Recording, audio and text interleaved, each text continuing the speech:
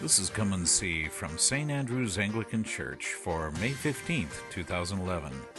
The Gospel is taken from the book of John, chapter 10, verses 1 through 10. The message is by Father Ron Baird.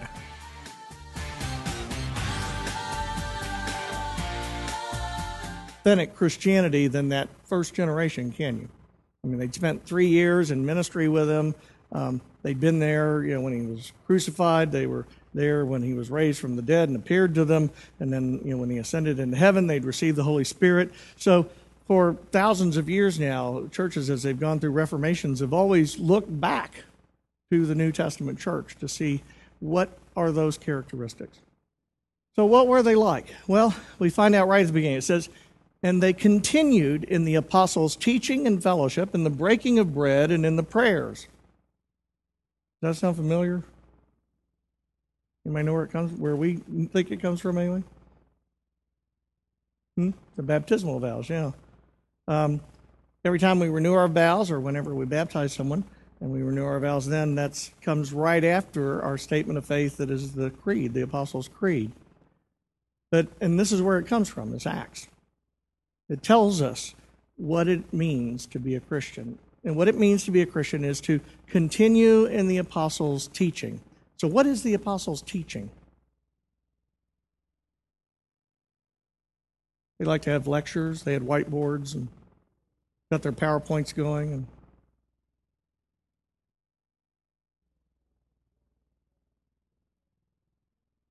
No, actually, it's something more basic than that. We have it in a different form now.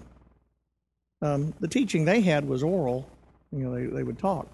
There were those stories that we know of as the gospel, as the scriptures.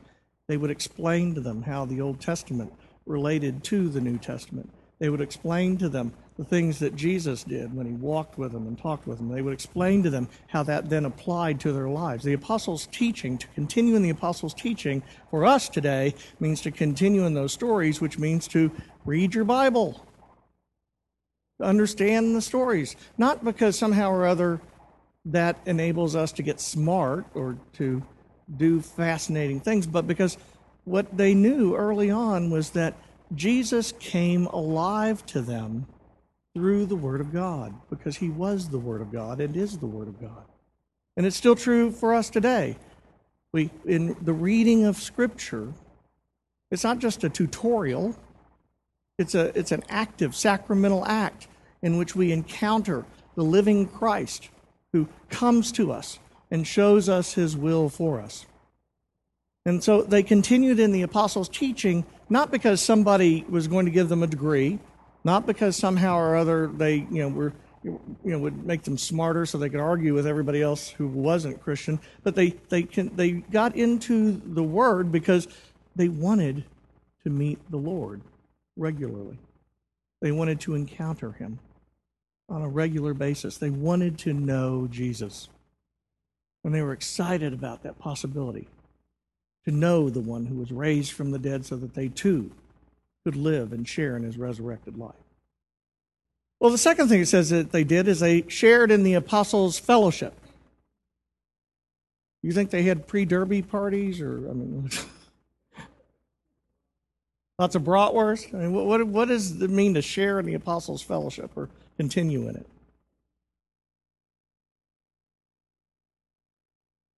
They hung out.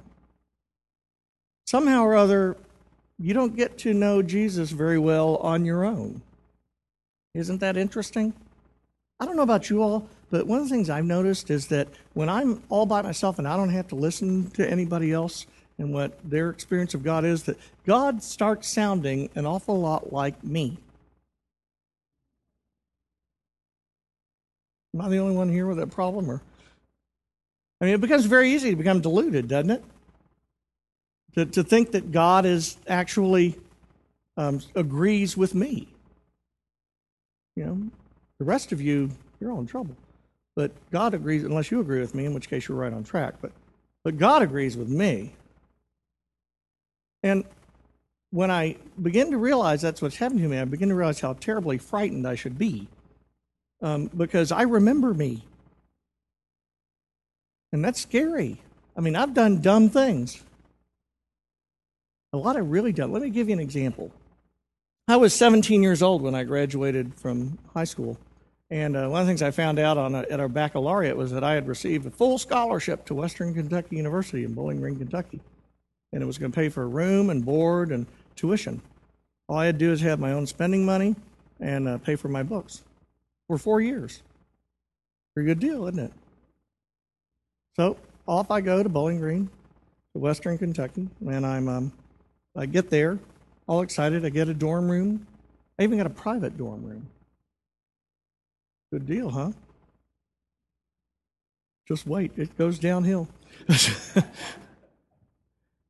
So I get there, and the first day was great. Got moved in, got my stereo set up, all the important stuff. And I was ready. I had a car, found a job first day. Amazing. Had spending money. Life was good. Got up the next day, went to orientation, did all that stuff. That evening, the power went off. Now, that was particularly interesting because I lived in a tower on the 14th floor, and the windows don't open, and the elevators don't work.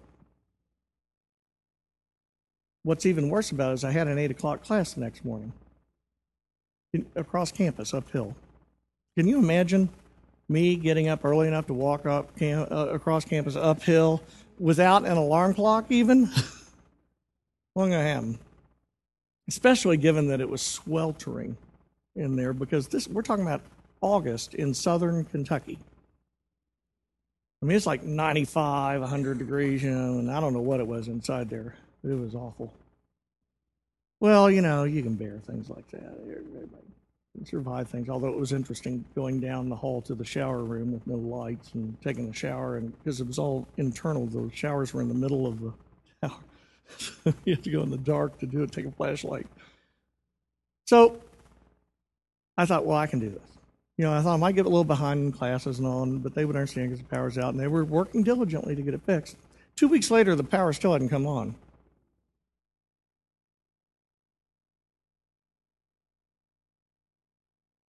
Yeah. I had one afternoon class.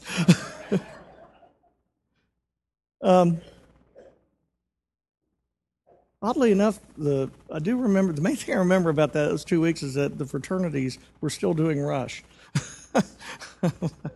It didn't seem to faze them in the least. Well, after 2 weeks, I was done. I said, this is ridiculous. I can't do this. I was homesick. I was miserable. Nothing worked. And so I went and made an executive decision at the age of 17. I packed up my car, went to the registrar, withdrew from college, and drove home on a Wednesday night. I pulled up in my driveway, and my dad's sitting out there on the front porch. He said, "What are you doing here?" I said, "I said I didn't like it, so I quit and I came home." He looked at me and said, "That was stupid." And then came what I knew was coming next was, well, exactly what is it you think you're going to do? Because if you think you're living here and freeloading off of me, you got another thing coming. It's not happening. And I said, no, I'm going to get a job and I'm going to go back to school.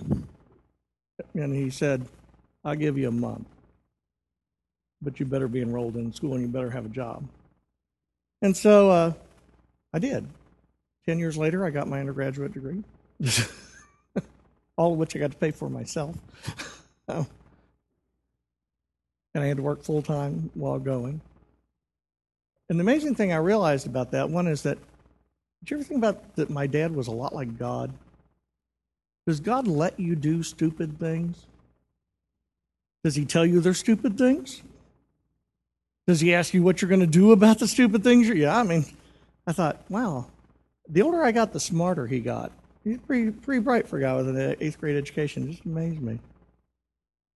So when I look back on my life and I think, I ought to be the one running the universe, I always remember that story because I know how that ends, and it's not good. That's why you frequently hear me tell you in my sermons, don't do what I tell you. Do what the Lord tells you. If you hear him saying something through me, great, but don't do it because I said so, because I'm not that good. It's important to be in the apostles' fellowship and the fellowship of the church, because all too often, if we isolate ourselves, it becomes too easy to believe that we alone hear God's voice. We need to find other people who are seeking the Lord, and we need to test those things out and say, what do you think about that? I mean, imagine if I'd had somebody down at the university who I could talk to really about it, who I could really trust, and say, here's what I'm thinking about it. What do you think? What if I had a professor that I knew and really respected by then? Here's what I'm thinking. I've got this full scholarship. I'm thinking about dropping out and going home. What do you think they would have said? Oh, that's a right on target. They probably would have said, are you crazy? But I was listening to myself. All too often, we get into a lot of trouble when we forget to continue in the apostles' teaching and fellowship. Because all too often, we, like sheep, go astray, following too much, as Isaiah put it, the devices and desires of our own hearts. And I can tell you, the device and desire of my own heart at that point was electricity and air conditioning. I was a firm believer in it. But in the long run, it didn't help much. The third thing that they did was that they continued in the breaking of bread. That one's a little easier. What is the breaking of bread? Communion. They took communion. Well, you remember last week when Cleopas and his friend were in that room, that they didn't know who Jesus was until he took bread and broke it. And suddenly they knew that the risen Lord was in their midst.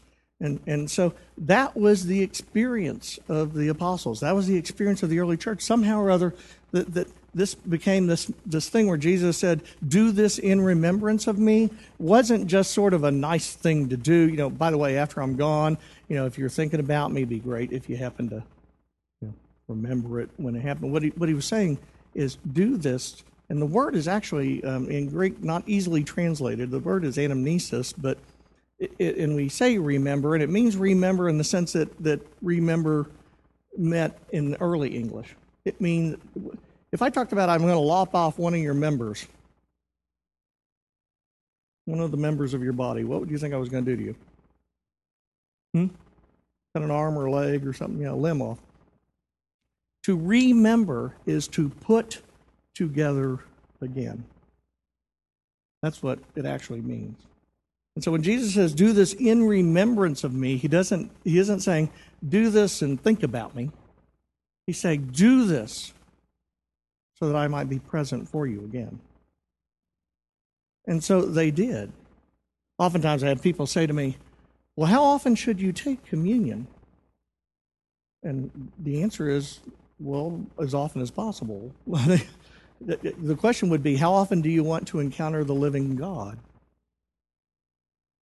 I mean, how much is, what does it ever get to be too much? I have we have friends who are more Protestant, and sometimes I go, well, doesn't it sort of take the specialness away from communion if you take communion every week? I'm like, no, Jesus is pretty special every week. He didn't get less special no matter how much you do. I mean, sort of like ice cream. I mean, I never run into ice cream and go, gee, that's just not it. Who cares? I have it all the time. It's boring. Well, if ice cream can do it, imagine what God can do. I mean, surely he can trump ice cream, right? It's always special. It's always meaningful if we do it remembering the Lord's body, if we do it in remembrance of him, if we do it to encounter the living presence of a living God. And then, one of the things we do in our 101 classes, we ask people to sign a covenant with the church as you join. One of the things it says is, will you promise to attend church regularly? And early on, I had somebody say, how do you define regularly? The answer I've been giving, it's really not very nice, but is I'll give you the answer I give, and then I'll give you the one that's probably more helpful. Well, it ought to be often enough that we're not shocked to see you. But in reality, what is regularly? Well, the question is really predicated on how regularly do you want to encounter the one who made you?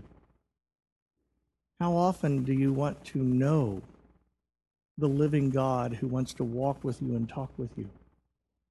What is regularly?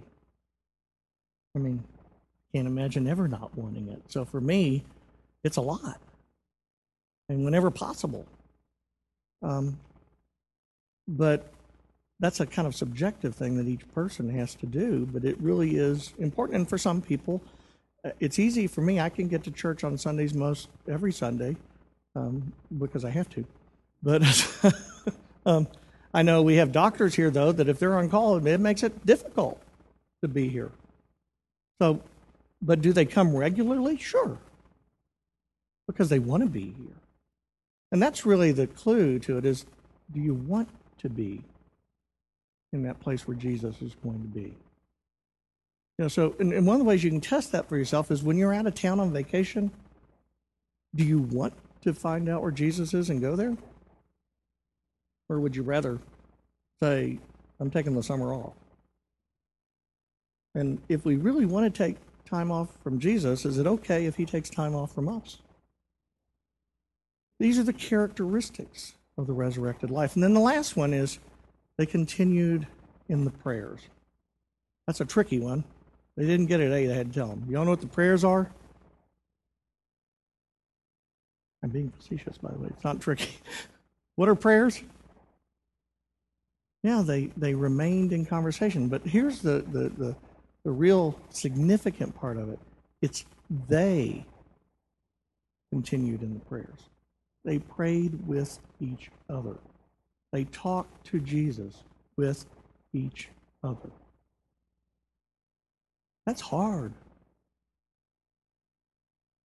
That's really difficult. We can talk to all kinds of people, but to talk to the living Lord with our spouse, with our kid, with our friends, that's a lot harder. It's a very intimate kind of thing to do, but also incredibly uplifting and incredibly edifying in the building up of who we are as resurrected people. Because in the talking to God, why do we talk to Jesus? He's bored, needs to hear from us.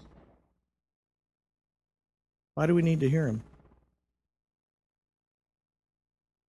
So he can show us why we're here.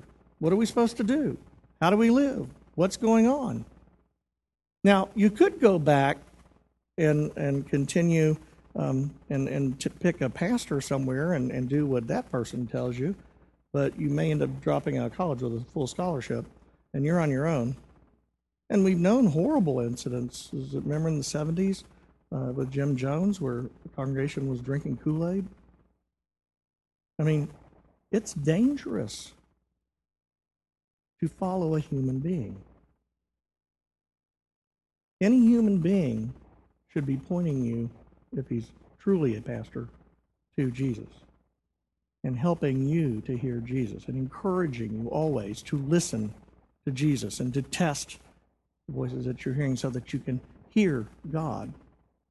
Because the truth is that you don't really ultimately need me for anything other than to help you to get to a place where you can hear God clearly. And finally, when we're all gathered around the great throne at the end of time, when we're in the New Jerusalem, guess what? I don't have to wear this collar anymore. I get to be just a regular person like everybody else. I don't have to fool with it anymore because I have a priest. His name's Jesus, and I can follow him. Now, here's the trick to the whole scenario there that is really the linchpin of it. What does it say that they did at the very beginning? What's the verb that's used at the beginning of that sentence? No. They continued. It's not a one-time deal. And it's not something, if I want to continue home from here, what do I have to do? I have to go get my car, got to start the car, got to drive, got to go through traffic, and I got to spend the time and the energy and all the resources it's going to take. It's going to cost me $20 in gas probably. But you've got to do what you're going to, it takes effort. It's an active verb. It's not a passive verb. We don't belong to a church. We are church. We don't go to church. We do church. We do the things that church does because that builds in us the characteristics of a resurrected life. So what do the fruits look like? We see that in Acts 2. It says that they shared everything in common. You notice that? So when everybody get out their wallet? No. They shared everything in common. I had a friend in seminary who said, see, that proves that Jesus was not a capitalist. He was a communist. I was going, that's an interesting way of looking at it. I said, there's one major problem that you have with your logic. And he said, what's that? I said, they didn't do it because they had to. Nobody was making them. They did it because they wanted to. They volunteered to do it. They did it joyfully. They didn't need a bureaucracy to come and tell them to do it. They just naturally did it because they wanted to. It's a great barometer for us, by the way. How are you at sharing everything you have in common with your brothers and sisters in Christ? Did you really sacrifice anything?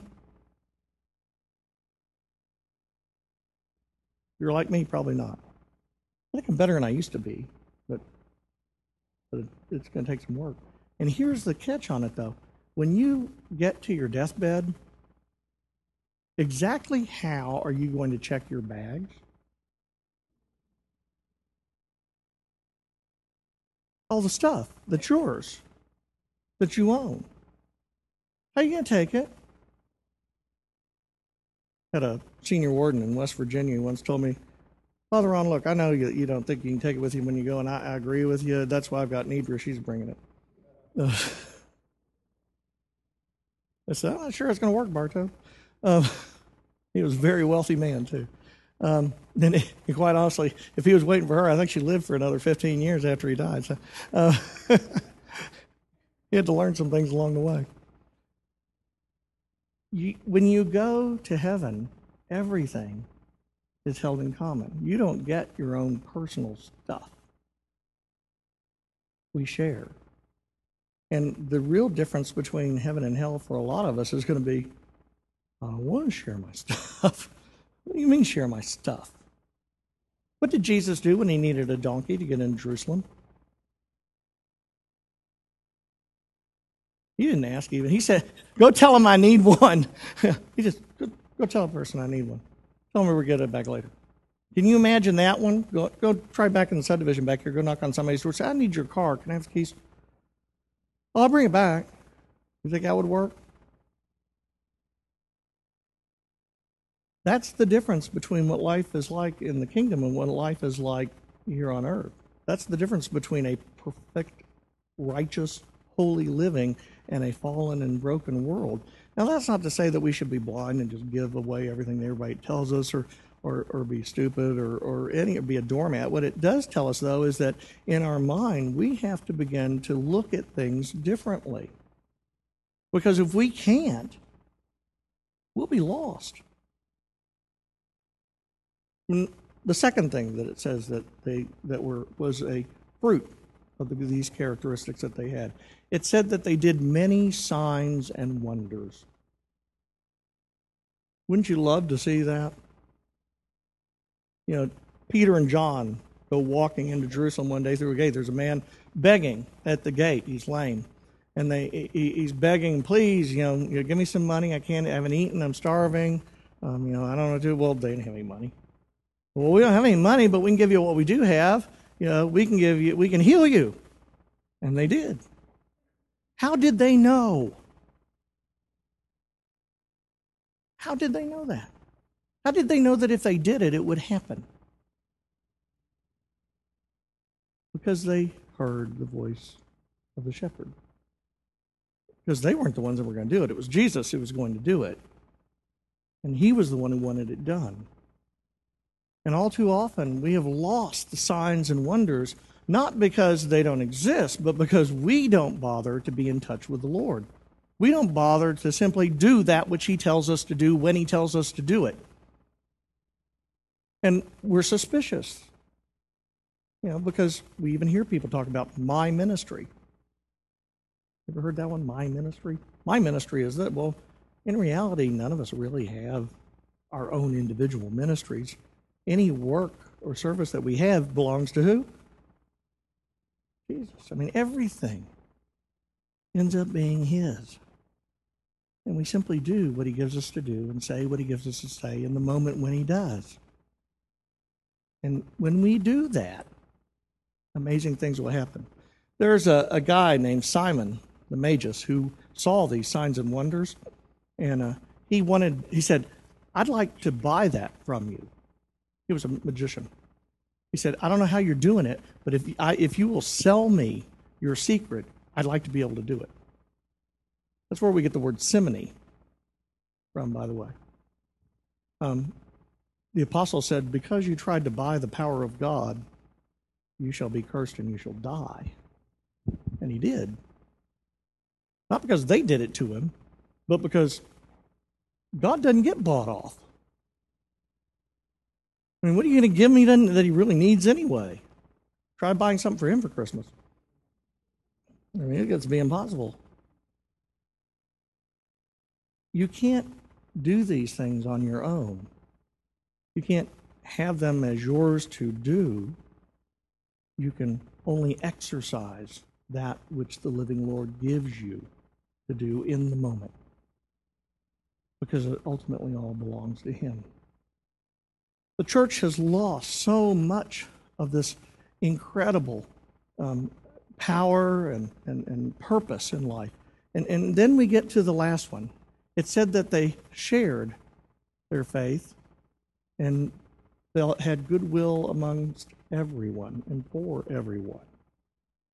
And because of that, the Lord, day by day, added thousands to their number.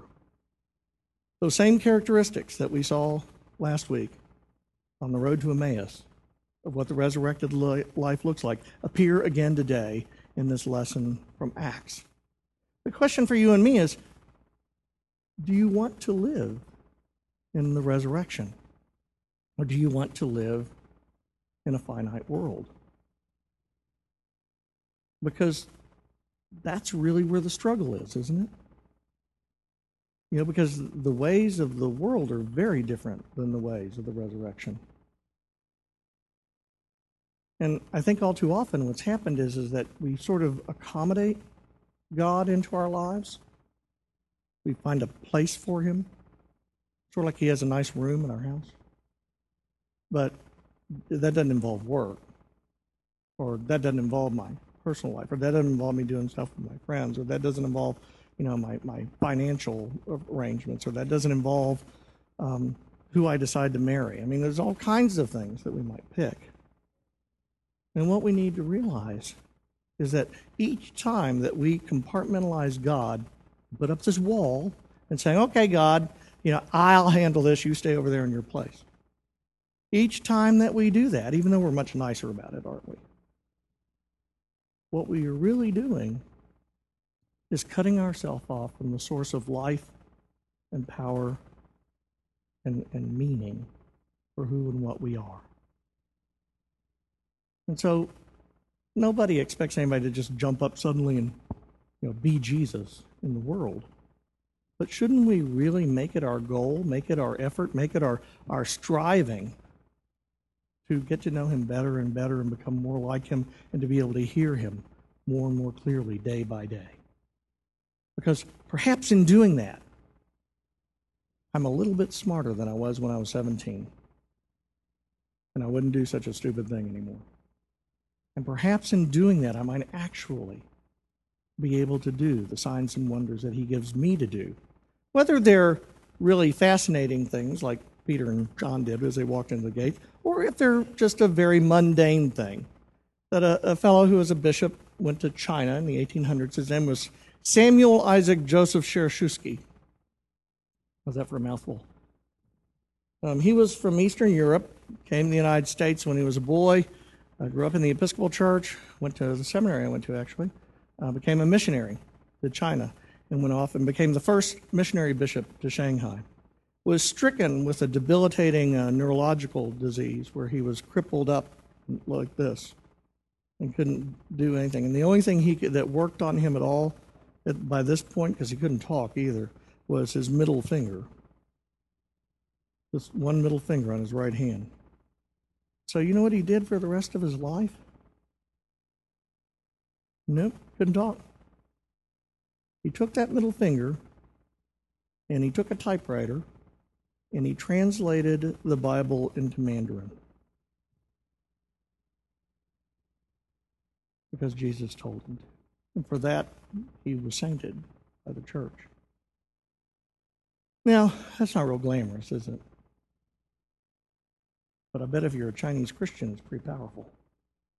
It means a lot to you. What kinds of things will generations to come 100 years from now be able to say about you that were meaningful and powerful? How will you help someone who is not even yet born come to know the living Lord, who would not have them die but would have them live forever? How will you help them to know the joy of abundant life that is the resurrection experience as we join with him in his? Because when we share it, when we do it, the strangest thing happens. The more that we give it away, the more it fills us up. The more we give Jesus away, the more of Jesus we can become. The only thing for you and me to decide is, do we want to? Amen. You have just been listening to Come and See. Come and See is a production of St. Andrew's Church in Lewis Center, Ohio. St. Andrews is also available online at www.standrewspolaris.org. Please join us again when we invite you to Come and See.